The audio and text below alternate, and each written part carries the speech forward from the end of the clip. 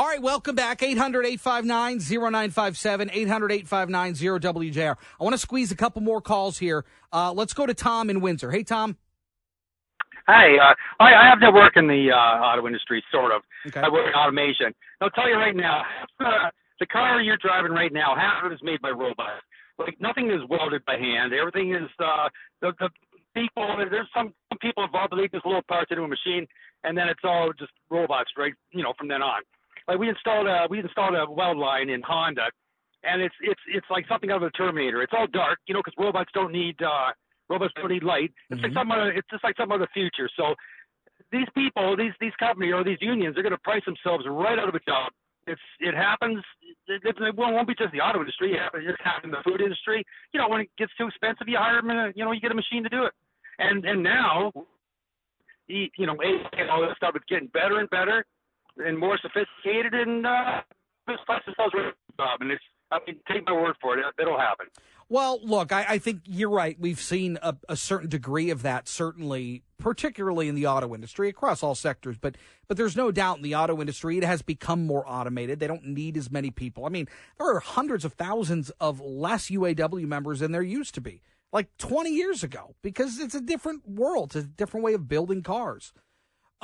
But that is my worry. And, Tom, I appreciate the call, but that really is my chief concern, is that we're going to get to a point where the asking price is too high, and I can't imagine that these companies don't have some sort of contingency plan in place to where if they need to continue to operate and build these cars, they're going to have to find a way.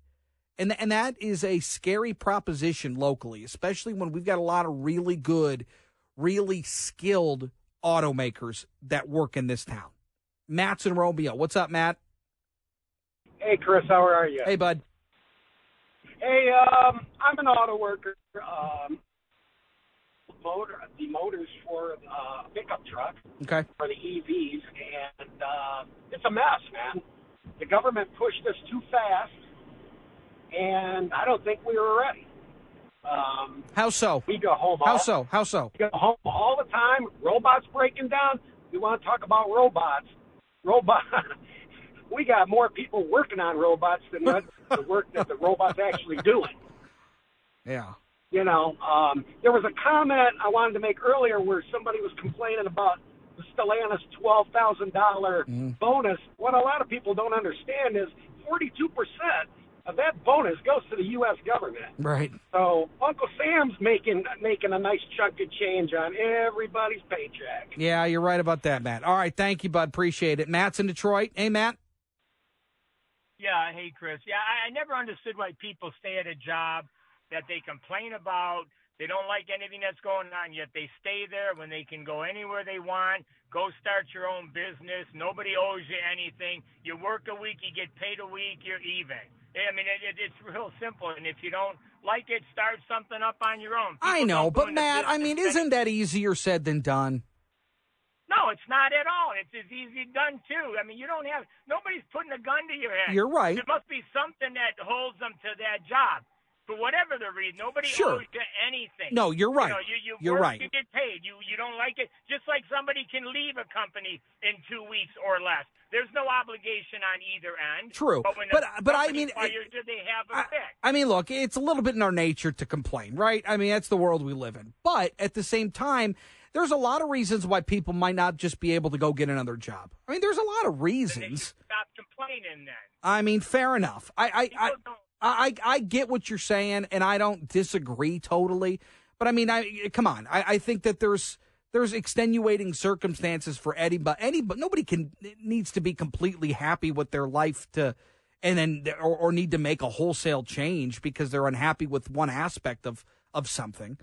But I think that there's some legitimate arguments to be made here for the UAW, and I think some of it is reaching. We'll see how it pans out. All right, we love to talk to small business owners here on this show, whether they've been around for a long time or they're startups, and because, look, they are a huge driving factor in our economy. And I was put on notice about the folks at Total Health Foods. And Jeanette and Annette Crossman own it. They are twins, and they join us. Jeanette, good to have you. Hey, I'm glad you guys invited us. Thank you so much. And Annette, nice to have you. Where did this idea come from for Total Health Foods? When did you open? We would have opened in 2008, so it would have been the worst time. And we had a dream, mission really in our lives, and we finally just took the step of faith, and we saw that, we started seeing it pop up other places. And, all your other health food stores, I'm like, man, if they can do it, we can do this. Worst case scenario, we'll fail and have to find a new job. Well, you guys, you're in downtown Wyandotte. Yeah. And talk to me about who comes into the store. Like, if are they health nuts? Are they, people who work out all the time? Who is your quintessential client, Jeanette, that rolls through the door at Total Health Foods? I would say probably it's going to be the more allergy friendly.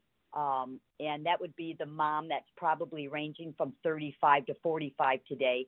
And they have one child, maybe they have three. The one child, usually the boy, that can't have gluten, can't have eggs, can't have peanuts, can't have, and it's worse for a boy, I think, than it is a girl, because guys love to eat. And we are a very quick stop, very fair price, and what makes it convenient, you can come in and get it. When you get locked into one of the bigger grocery stores, and they do offer it, it's a lot harder to find. And that's what we started realizing. I'm like, that's something to be paying attention to. We felt it was a niche, like right away, allergy friendly.